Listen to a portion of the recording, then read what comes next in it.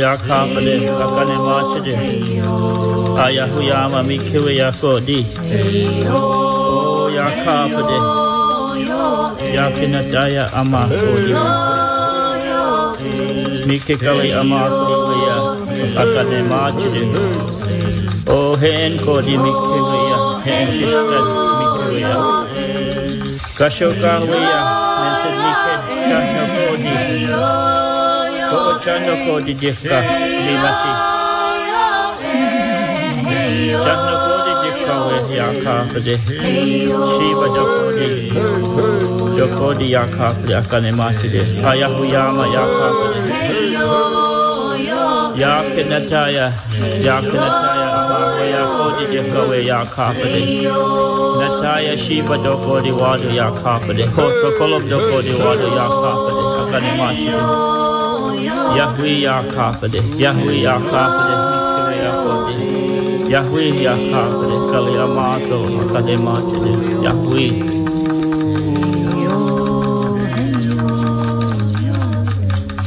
Hey. Good morning. Welcome to Good Ancestors and Local Treasures with Corrine Pierce. Sinthamana, Ana Pikabitamde. I am your host, Keishi Corrine Pierce. I'm a local Pomo basket weaver, traditional artist, an herbalist, dancer, storyteller, and cultural educator with ancestry from Lake and Mendocino County tribes. Thank you for joining me this morning to take a closer look at some of the people, places, and events that make our community so rich and wonderful. First of all, I want to say Happy Pride Month, and thank you for joining me. I'm excited to introduce my guests to you today. I'll be joined today by Chegg Lowry. I hope I said that right. I practiced, but he will correct me if I'm wrong. And Rebecca Lowry, two amazing artists, culture bearers, and cultural innovators. I'm really honored to have them today as my guests. I want to apologize before I start my show. I'm actually getting over COVID, so I sound a little breathless to myself, and I apologize if it sounds crazy to you. But before we get to my amazing guests this morning, I want to share some facts and a little bit of history with you today about Native folks that you might not be aware of. On the heels of Memorial Day, I want to share with you some statistics related to the proud history of Native Americans and military service that you might not know about. This subject is close to my heart and home. Every generation of my family has served in the military since World War I. As a reminder to everyone listening, Native Americans were not granted citizenship until June 4th of 1924. So it hasn't even been 100 years. It's been 98 years. And did you know, to this day, American Indians served in the armed forces at a higher rate than any other demographic? Since 9/11, nearly 19% of Native Americans have served in the armed forces, compared to an average of 14% of all other ethnicities. This is a well-known fact, discussed and celebrated in Native homes and communities all over the United States, but a subject I'm not sure is known about in our wider community. Growing up in my home, in a place of prominence, there were two beautiful professional photographs of my great-uncle and my great-grandfather, who were actually both cavalry in World War I and in World War II. They were their official military pictures, and I can actually imagine them now. They were beautiful sepia-tone photos of two handsome and proud Native men. They were surrounded by an American flag and an eagle. It was very majestic. My family has proudly served in every branch of the military for generations, and I'm pretty certain that my 7-year-old nephew is counting the days until he can enlist. I was raised in a community that celebrated our veterans in many ways at what felt like every gathering I attended. I'm very proud that my community celebrates and continues to celebrate our warriors, both male and female. I'm going to share some statistics with you that I got from the Native Council on Aging. This is from November 2019, that I feel should be well known. Mind you, these statistics are likely to be updated soon due to the more recent census, but this is what they had to say, and I really am excited to share this with you. American Indians and Alaska Natives served in the armed forces at 5 times the national average and have served with distinction in every major conflict for over 200 years. Considering the population of the U.S. is approximately 1.4% Native, and the military is 1.7% Native, not including those that did not disclose their identity. Native people have the highest per capita involvement in any population to serve in the U.S. military. They also have a higher concentration of women service members than all other groups. Nearly 20% of American Indians and Alaska Native service members were women, while 15.6% of all other service members were women. During World War I, 3,000 to 6,000 Americans enlisted, and another 6,500 were drafted. About 2/3 served in the infantry, winning widespread praise for bravery and achievement, but the cost was high.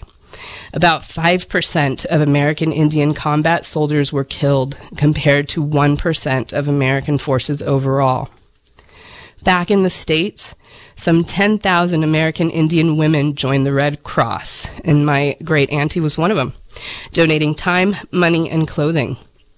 American Indian people also bought war bonds. By the war's end in November 1918, they owned $25 million in bonds, about $75 for every American Indian man, woman, and child. During World War I and World War II, a variety of American Indian languages were used to send secret military messages, codes that enemies were never able to break. In World War I, Choctaw and other American Indians transmitted coded messages by telephone in their tribal languages. Although not used extensively, the telephone squads were key in helping the U.S. win several battles that ended the war. American Indians enlisted in overwhelming numbers after the attack on Pearl Harbor in 1941. Just like in World War II, the Army used American Indian recruiters to find native language speakers who were willing to enlist. The Marine Corps recruited Navajo code talkers in 1942 and even established a code-talking school. 44,000 of a total American Indian population of 350,000 saw active duty, including nearly 800 women. For this service, they earned at least 71 Air Medals, 34 Distinguished Flying Crosses, 51 Silver Stars, 47 Bronze Stars, and 5 Medals of Honor. Approximately 10,000 American Indian soldiers fought during the Korean War, and around 194 died in battle. During the Vietnam War, of the 42,000 American Indians who served, 90% were volunteers. Approximately 1 of every 4 eligible American Indian people served, compared to 1 of 12 in the general population. Of those, 226 died in action, and 5 received the Medal of Honor. And there were a couple of those, actually a few of those from our town, from Ukiah, from Redwood Valley, from Hopland, from Coyote Valley, who died in service. Since the Gulf War, the U.S. has been engaged in an ongoing series of conflicts.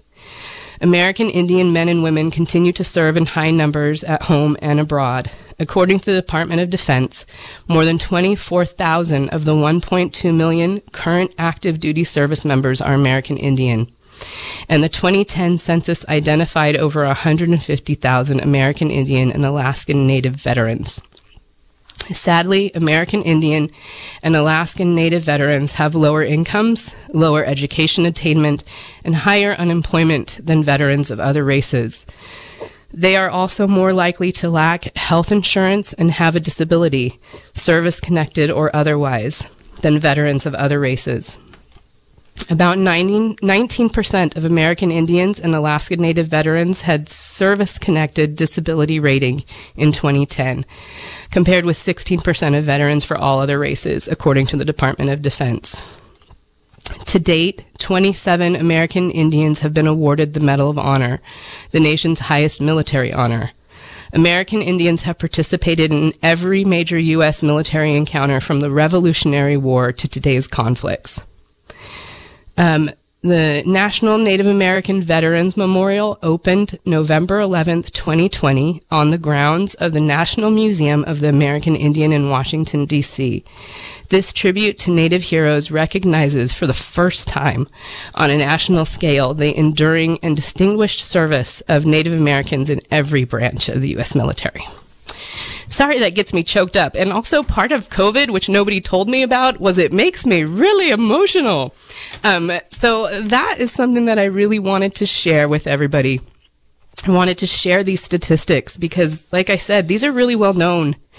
And while I was writing my notes for the show, I was actually contacted by an elder in Lake County, and they were looking, we were looking to find veterans to honor it at something that they're doing over there. So I was reminded that this is something that everybody should know about. And I'm super excited to move on to my guest. I went a little bit over on my time, but that doesn't take away from their time at all. So my first guest is Chegg Lowry, and he is an amazing artist, and I'm actually not going to do much introduction about him, but I'm going to let him introduce himself. Welcome. Thank you very much, Corrine, for having me and my beautiful wife, Rebecca, on your program. It's an honor, and good morning to everybody out there. You're not the only one that got choked up as you were sharing about the veteran service. Rebecca's dad, Len Half, was in the Marine Corps. And, you know, I had a lot of family members in the service as well. On my mom, Sandra's side, I'm of Yurok ancestry from the Northwest Coast. And then on my father, Ike's side, I am Mountain, Maidu, and Pit River ancestry. So I was born and raised in Susanville on the Susanville Indian Rancheria. And growing up as a young guy, little guy, we had all Native veteran reunions in Susanville every year. And those were very impactful in my life because I got to observe my late grandfather and his generation, who are all the World War II generation. And I got to have the privilege of being raised around them and observing them. And so a lot of my life's work at this point has been to try to respectfully document and help California Native veterans convey their histories and stories. And today is actually a very significant day, as it's June 6th, and it's the 78th anniversary of the D-Day invasion, World War II. And, you know, D-Day in American history is a pretty significant event. It's taught in all of our schools.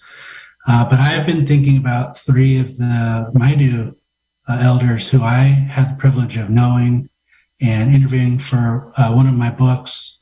The late Johnny Smith, who was raised in and lived in Greenville, California, Mountain Maidu.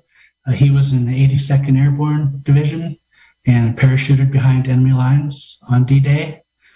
And my cousin, the late John Pacanum, who was Mountain Maidu, went ashore in the second wave on Utah Beach on D-Day. And then a good family friend, the late Leland Washoe from Greenville, went ashore on Omaha Beach on D-Day. And it's important for us to know these individual histories and stories. And the way that I appreciate how Rebecca's curriculum that she creates about our books and the comic and the graphic novels that I've written is her curriculum helps convey these histories and stories in a way that young people and students, I think, will have an emotional response. And I think for young people in schools, if you don't have an emotional response to the imagery or the books or what the teacher is saying, it becomes hard to feel included in the discussion. And it becomes a challenge, I think, to feel a part of the history of this place, of our people, of our country. And so I very much appreciate that I've been able to talk with and interview and learn from many generations of California Native veterans. You mentioned the World War I experience, and I had two great uncles, Yurok, who served in World War I, and who fortunately came back, and they did it, and they were not U.S. citizens, right? And that's a powerful point. I think right now in this country, there's a intense conversation around citizenship and what does that mean to be a citizen. And as Native people, we are citizens of Native nations and American citizens as well. And a lot of people have asked me over the years, well, why such a high service rate among American Indians in the United States military? Knowing the history, that the very recent history, especially here in California, just 2 or 3 generations ago, our people were being massacred by militias and the U.S. military. And so when I was a little boy going to Veteran Day and Memorial Day parades in Susanville and watching my grandpa and his brother, Leonard Lowry, and a lot of their cousins, walk down Main Street and be very proud, holding the American flag, it was always confusing for me. And so that's why I chose to go to school at Humboldt State University. I got my undergrad degree in journalism because I wanted to learn the ways to ask questions and also incorporate the teachings that I received in how to listen. The indigenous way to listen is different. It's unique. It's powerful. And then, when Rebecca and I met, and we've been able to work together for our entire time together in different education projects and history projects. And I've learned that in order for other people outside of our indigenous communities to kind of understand or get an awareness of our people, our culture, our connection to these places, it is a very important step to have curriculum. And I appreciate the fact that we also need to have indigenous teachers, right? We need indigenous administrators. We need those perspectives that represent our cultural lens within the education system. Most of the Native veterans that I spoke with, the World War II, Korea, and even some of the Vietnam generation, they all went to boarding schools, right? So education has been weaponized against our Native people since day one, which is a very hard concept to convey and teach about, because again, you're going back to the emotions. And I think the power of also being able to work with and learn from indigenous artists for me has been, the way that I look at it is, okay, as humans, we are intensely emotional beings. And Native people are we're very emotional, just like any other group. The power of our artists and our basket weavers that they have, because they have special connections to our homelands, is they are able to create tangible art or baskets or whatever they create. And those are tangible representations of pathways to, handling our emotions, coming to terms with our emotions. And so that's why growing up, I was privileged to be around a lot of basket weavers. I was raised in a cradleboard and Yurok basket. And so when I became older, I thought about the concept of creating a comic book because comics are pop culture. And as Indigenous people, we deserve to be in pop culture just like anyone else. But I wanted to write a story from the perspective of the basket, because especially on my mom's side, we're taught that if a basket is used in ceremony or a basket cap is used in ceremony, they are then considered living members of our society. They're not meant to be in museums. They're meant to be in our homes and in our ceremonies and in our everyday life as much as possible. So I always thought about, wow, what if the baskets could tell the story? They do tell a story, right? Every stitch, every weave conveys something precious and powerful. And so I thought to use the comic format, and I worked with a very talented artist. Her name is Wishoyo Alvatre. She is of Tongva indigenous ancestry. The Tongva people are the original people from the LA, Long Beach area. And she and I worked and created the basket comic called My Sisters. And then what Rebecca was able to bring was she took, our imagery and the dialogue, and she crafted some very beautiful curriculum. And I know, she'll be able to talk about that. So it was really, the three of us kind of working together and thinking together.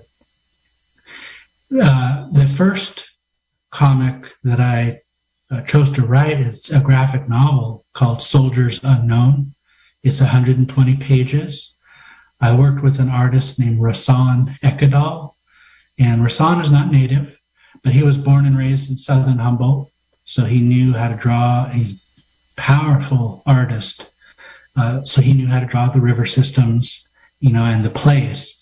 And so we spent a little over 3 years crafting the Soldiers Unknown World War I story, which is historical fiction. It's based on 3 Yurok cousins who are drafted into the United States Army, and they go into the 91st Infantry Division, which was the real division in the Meuse-Argonne battle, which was a real battle. The Meuse-Argonne, which started in September of 1918, remains the United States Army's largest battle ever fought. They were fighting it all the way up until for at least over a month, and the war ended November 11, 1918. But the first man to die in combat in that battle from Susanville was a Maidu man named Thomas Tucker. And in real life, he died on the second day of the Meuse-Argonne battle. And as a little boy, my grandpa would tell me, Chag, you need to always remember Thomas Tucker's name and that he was from here and that he gave his life for our people and our country. And so that always stuck with me. And the VFW post in Susanville is named the Thomas Tucker Post.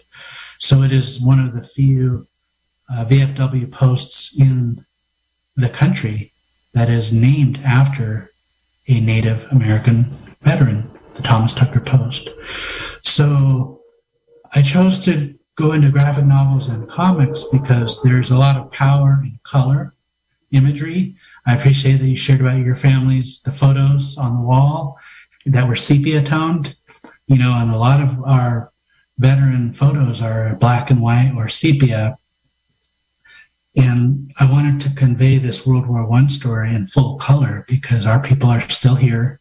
Color represents a vibrancy. You know, it represents a lot of connections. You know, we have significant colors in all of our cultures that mean something. And so I'm very much enjoying and appreciative of the comic book format right now as I continue to craft stories. And all of my stories are based on, you know, my own life experience, raised on a reservation around multiple different indigenous cultures, and having had the privilege of working with many Native elders from many tribes, but then in particular, the veteran experience. And I think, you know, when we talk about, you know, all of our veterans in our families and that pride of service, which, you know, I'm very proud of it. And I know, you know, all of our Native people are. I was in Fort Bidwell this past weekend. I had the privilege of being invited up there in Modoc County and speaking at a veteran event. And there is a lot of pride. And then if you go deeper, and this is what artists allow us to do, right? And basket weavers allow us to do, and poets allow us to do as humans. They allow us to go deeper into those stories and histories where the emotions are, where the pain or sorrow or pride or happiness reside. And we have all those emotions within our families because of the veteran experience.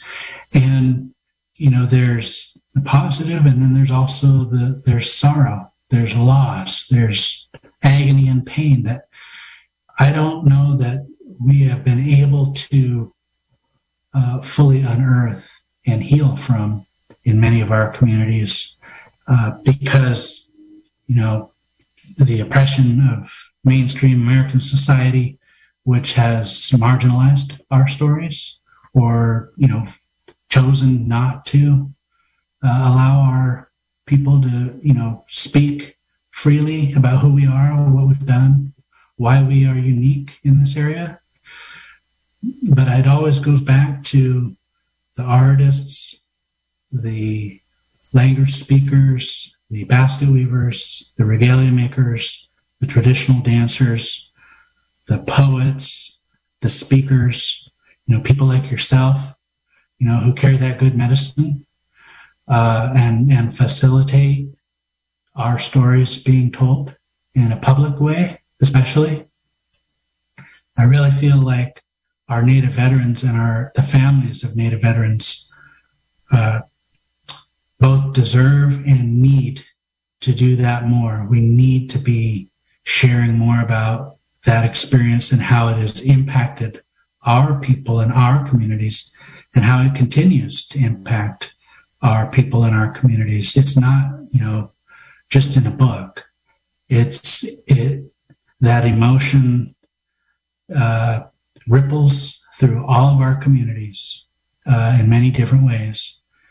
And, you know, I'm very excited because I know Rebecca is here next, you know, to listen to her. Her poetry has always been very healing for me, you know, when she shares it. And, you know, I just am very appreciative, Corrine, of you as a basket weaver and as, you know, here on the radio station. You know, it wasn't that long ago when, you know, our people were targeted for having knowledge, right? And it was considered dangerous.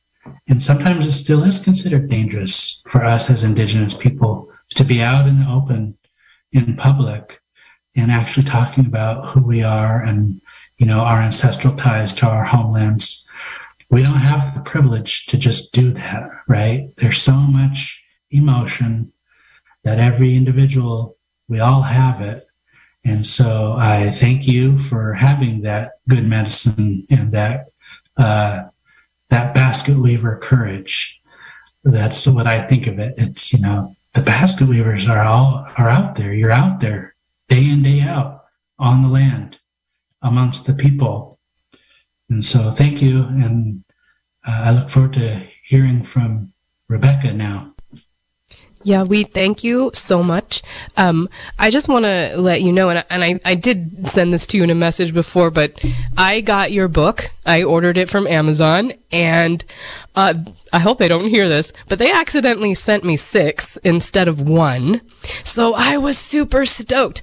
And my daughter is, she's a manga enthusiast. So she reads Japanese comics. That's all I can get her to read. And so when she saw yours, she's like, oh, I'm going to read that. What? I couldn't believe that. So that opened up conversation with her. My family came to my house on Easter, and my mom sat down and read the entire thing. And I messaged you and I said, my mom loves this book. And it was really amazing. So, I want you to be able to tell people where you can find that book. You can order it on Amazon if you have a website. Sure. Thank you. They can order it directly from Great Oak Press. You can Google search that, or on Amazon. The Yurok Tribes Chapek Visitor Center also has it. And then Northtown Books in Arcata, and Eureka Books in Eureka, they can go online and purchase it there. Yeah, I really recommend it. And I don't have those extra 5 that they gave me anymore because they handed them out to classrooms in our middle school. Thank you. I really wish that's what I love to do. I love to get these books that are true representation and pass them on. So I'm always grateful to find an amazing artist, an amazing writer. Thank you so much for being here. You are listening to Good Ancestors and Local Treasures with Corinne Pierce. We just finished talking with Chegg Lowry, and we are about to speak to his wife. And I want to let you know that we are live streaming on kzyx.org, and it's KZYX Philo 90.7 FM, KZYZ Willits and Ukiah 91.5 FM, and Fort Bragg at 88.1 FM. Welcome, Rebecca. I'm so excited to talk to you. I love talking to basket weavers and educators and poets, and I have a thing for artists. So I'm so excited to have you. Welcome. Thank you. My name is Rebecca Lowry, and I'm a citizen of the Delaware Tribe of Indians, which is headquartered in Bartlesville, Oklahoma. My father, Len Haff, was born in Oklahoma, and he was the first in his family to attend college. He became a mathematician and raised myself and my 4 brothers here in California. So our traditional homeland is called Lenapehoking, which is along the Delaware River on the East Coast, in the areas now known as New York City, Pennsylvania, New Jersey. Lenapehoking, our homeland, was the place where the United States was conceived, where it was thought of. We were the first contact with the colonists, and we are part of the first indigenous diaspora. We endured many forced relocations in different Ohio, Indiana, Missouri, Kansas, and eventually Oklahoma, which was Indian territory when we eventually ended up there. It wasn't even a state yet. And so I descend from survivors. I descend from very strong matriarchs that, kept the culture, kept knowledge. They kept our language. We have our languages has been beautifully kept and shared, and documented and still taught in Oklahoma. And our people kept plant medicine. Even though I was not fortunate enough to grow up in my ancestral homelands or the place of my father's birth in northeastern Oklahoma, where many of our people, are buried and our family cemeteries are. I was raised with, a strong sense of who I was and these wonderful stories that taught me how strong and resilient we are. And one of those stories I was told over and over again had to dealt with plant medicine. And it instilled this awe in me of plant medicine and the power of those plants when they're used by traditional practitioners, who are using them in very specific ways, in very ancient ways, in ways that aren't, taught in books, in ways that you can't find online. They're taught in ancient ways. And so I am a poet, and poetry is one of the ways that I celebrate the stories that are in my family history. It's also a way that I process, relationships with people, with place. And so I think I'll begin with sharing this poem, since I was just talking about my father, that deals with this story that my father would tell me growing up. This story, this is called Plant Medicine. Our people never lost plant medicine. Forest extended from New York to the edge of Oklahoma. We gathered along the way in the right way, made an eastern hole and an offering, touched the plant as delicately as the patient. Lil Creek did just that to save my dad's life. 1940, Ketchum, Oklahoma. Delivered by a veterinarian, born 40 years old, sick and starving. Till the wild grape, till the elderberry, till the prayers of Lil Creek. Knowledge kept, knowledge shared, so the babies may live. So the children of the babies and their babies may live. I'm happy to announce that in my middle age, after taking a break from writing poetry during, a period of my life, I've started writing poems again in the last few years, and I'm having 4 of my poems published in an anthology the Brooklyn Public Library is putting out this month. It's in connection with an exhibition that I participated in called Lenape Hawking. This was the first exhibition of Lenape cultural arts curated by a Lenape person, which is really astounding. And it speaks to how long it takes for people to reclaim their voice and to reclaim certain positions of power and disrupt hierarchies of power, because other people love to tell our stories for us. And that's a way of infantilizing a culture and disempowering a people. So I was really excited to be a part of that. It'll be in the digital portion of the library online, and there'll also be a hard copy that'll be announced soon on their website. I was very fortunate to participate in a feather weaving project. So a very common garment that was prolific before contact among Eastern people, tribal peoples, Southeastern people, was the feather cape. Feather capes are very practical. In particular, our people use the turkey feather because, it's water resistant, it was strong, durable. And then there were different kinds of capes. There are capes that were fancier than other capes that were had ceremonial use, some uses for certain social status, and then there were kind of like everyday warmth type capes. But I began thinking about the feather cape a few years ago when I started writing stories based on some old stories within my people. And I have always been interested in weaving because I was very fortunate when I first moved to Humboldt County and met my husband, Chig, about 25 years ago. I was taught the Yurok style of twine weaving by Susan Burdick.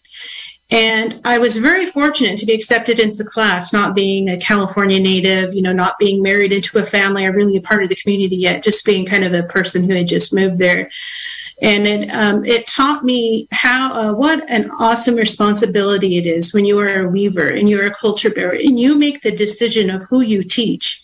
It is quite the responsibility, because you ultimately, in a way, carry some weight in the responsibility of how they use that knowledge. And so you want to pick people who are going to use that knowledge in the culturally correct way. And, it's very serious. And I was very honored to be a part of that and to learn how to gather those materials. So I was in awe of all the, weavers in Cheg's family. There was just that incredibly beautiful fine weaving. So I learned how to gather those materials, and I learned how to do the twine weaving. And there was something that always stuck with me. I think when you learn how to do that, the memory's in your muscle memory.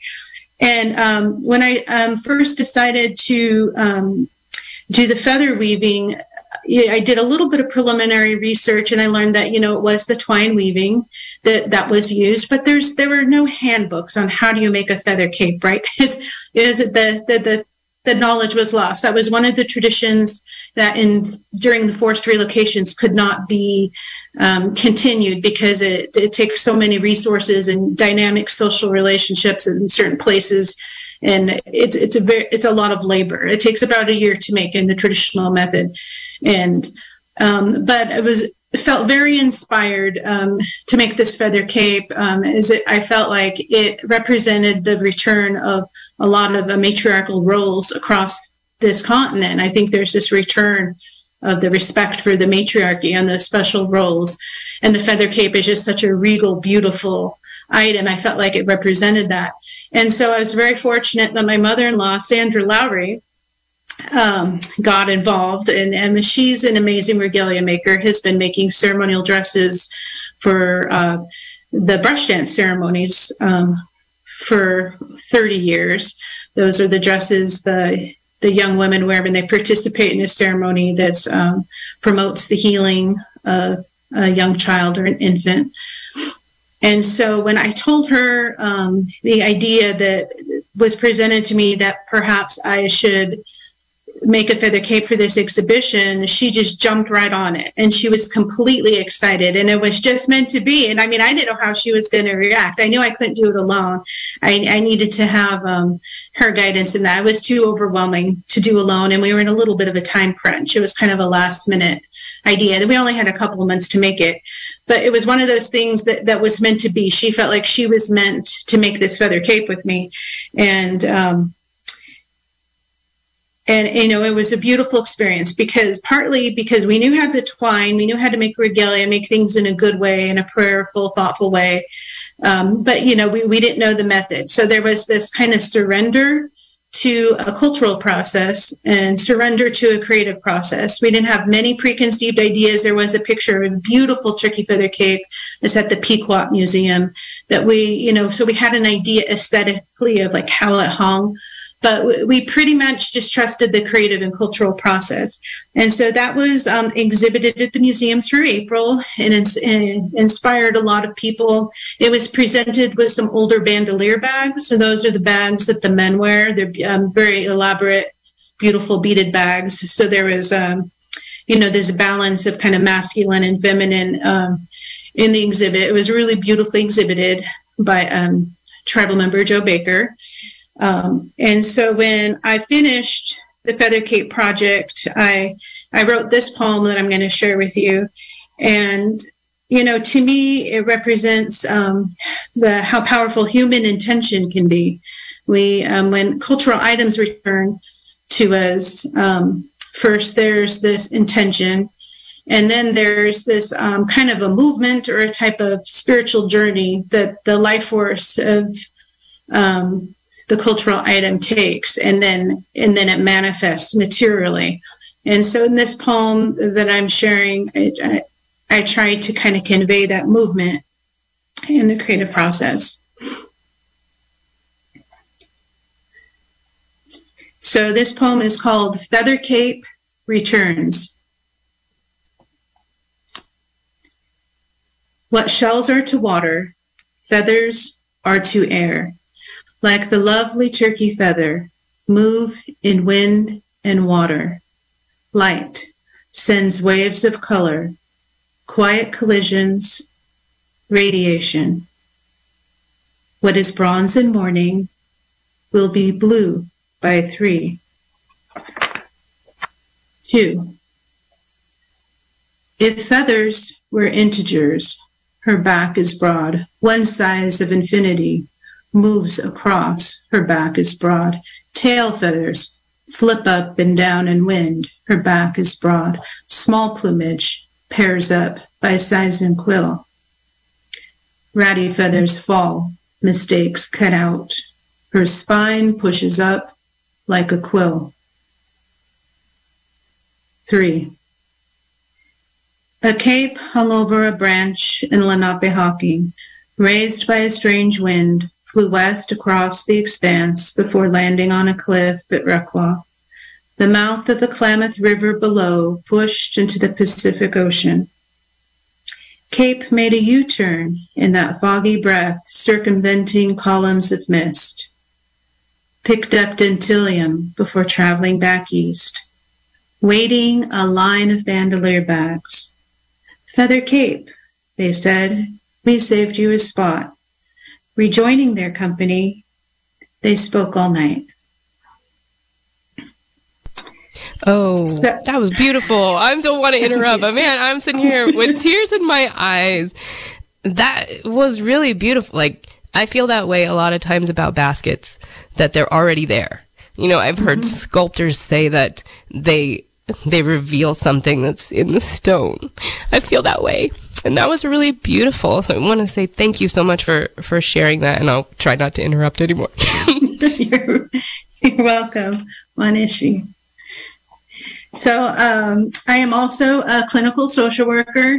My husband and I got pregnant with my first son, and after our first son, my husband's like, maybe you should go back to school, graduate school, and get your MSW. And I was like, okay, maybe I should.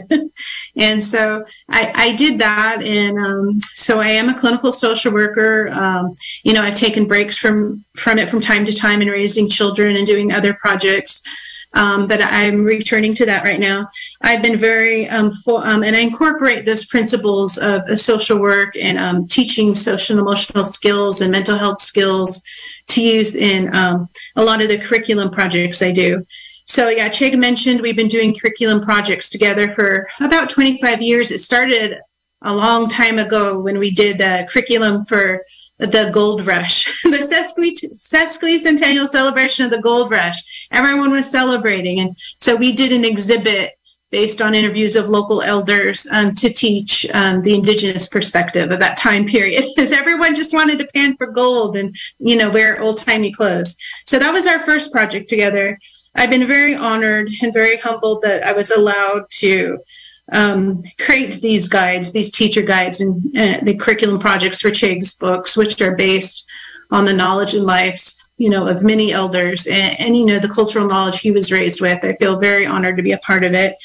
The curriculum guides are free. They can be found on the Blue Lake Rancheria website under Chig, Chag Lowry, Lowry, Pathmakers page, and you'll have it'll have the book, and then it'll have a little button for the curriculum guide that you can access for free. My curriculum is based on what's commonly called right now a growth mindset, which focuses on the concept that our young people are not broken, they're unfinished. We want to teach them coping skills to use while growing. We want them to develop more, self-awareness of their own roots, and a relationship with those roots, and also the place that they live and what is their particular responsibility to that place.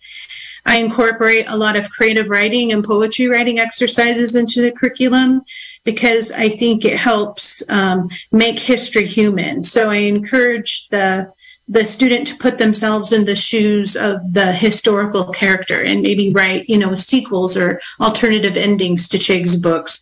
For example, in the Follow the Water comic about Ishi, there was the concept of Ishi's sister being missing, because Ishi wasn't the last of his people. There were other survivors that were incorporated, into other Pit River bands. But what happened to Ishi's sister? Like, how did she survive? And what were her coping skills? And so really imagining, that survival mode and the resourcefulness of the Indigenous women and what they had to do to survive those intense times of massacre and cultural disruption. What did they do? How did they survive? They did survive because the people still exist. They are not extinct. And then the other activities in the curriculum focus on community building. So giving young people a structure to really connect with older generations and what's a good cultural protocol to interact with those elders, which Cheg developed in his master's thesis, was a protocol for, interacting and collecting stories with elders and doing it in, a culturally correct way where you're not, the knowledge belongs to the family. You're not like taking the knowledge from them, but you're, building a relationship. And then how do you share the lessons of those life stories with others in the community and make meaning out of it? Young people are exposed to so much information in our, information overload technology day and age. So helping young people construct a meaning basically and make sense out of all this information is what I focus on in the curriculum too. There's, I'm going to read to you the beginning of the unfinished basket curriculum that has been used, is being used right now quite successfully. That's the most popular curriculum unit, so I'll share a little bit about that one. But it accompanies the My Sister's comic developed by Cheg and Moshoya. And it had been used with success by the Humboldt County Juvenile Hall and also a public school teacher in Los Angeles, and also the tribal court system in Klamath. But it helps the young people identify some strengths and some goals using the basket as a metaphor for their growth. And they also are able to share a spoken word poem called My Basket, which describes their strengths and their goals in life. And it's been very successful. It's been used with enthusiasm. So I'm just happy to share that the curriculum is being used. Yay. Thank you so much. It's the end of the school year here, and I'm getting ready for next school year, and I'm absolutely going to be checking that out and spreading it around to everybody. I want to say thank you so much to both of you for being here. And before I turn the music on and head out the door, I do want to point out something that you said about that exhibit being curated by an Indigenous person. There's an exhibit over in Mendocino right now. We are still here. We are here. That was Mio Marufo, Eric Wilder, and Bonnie Lockhart.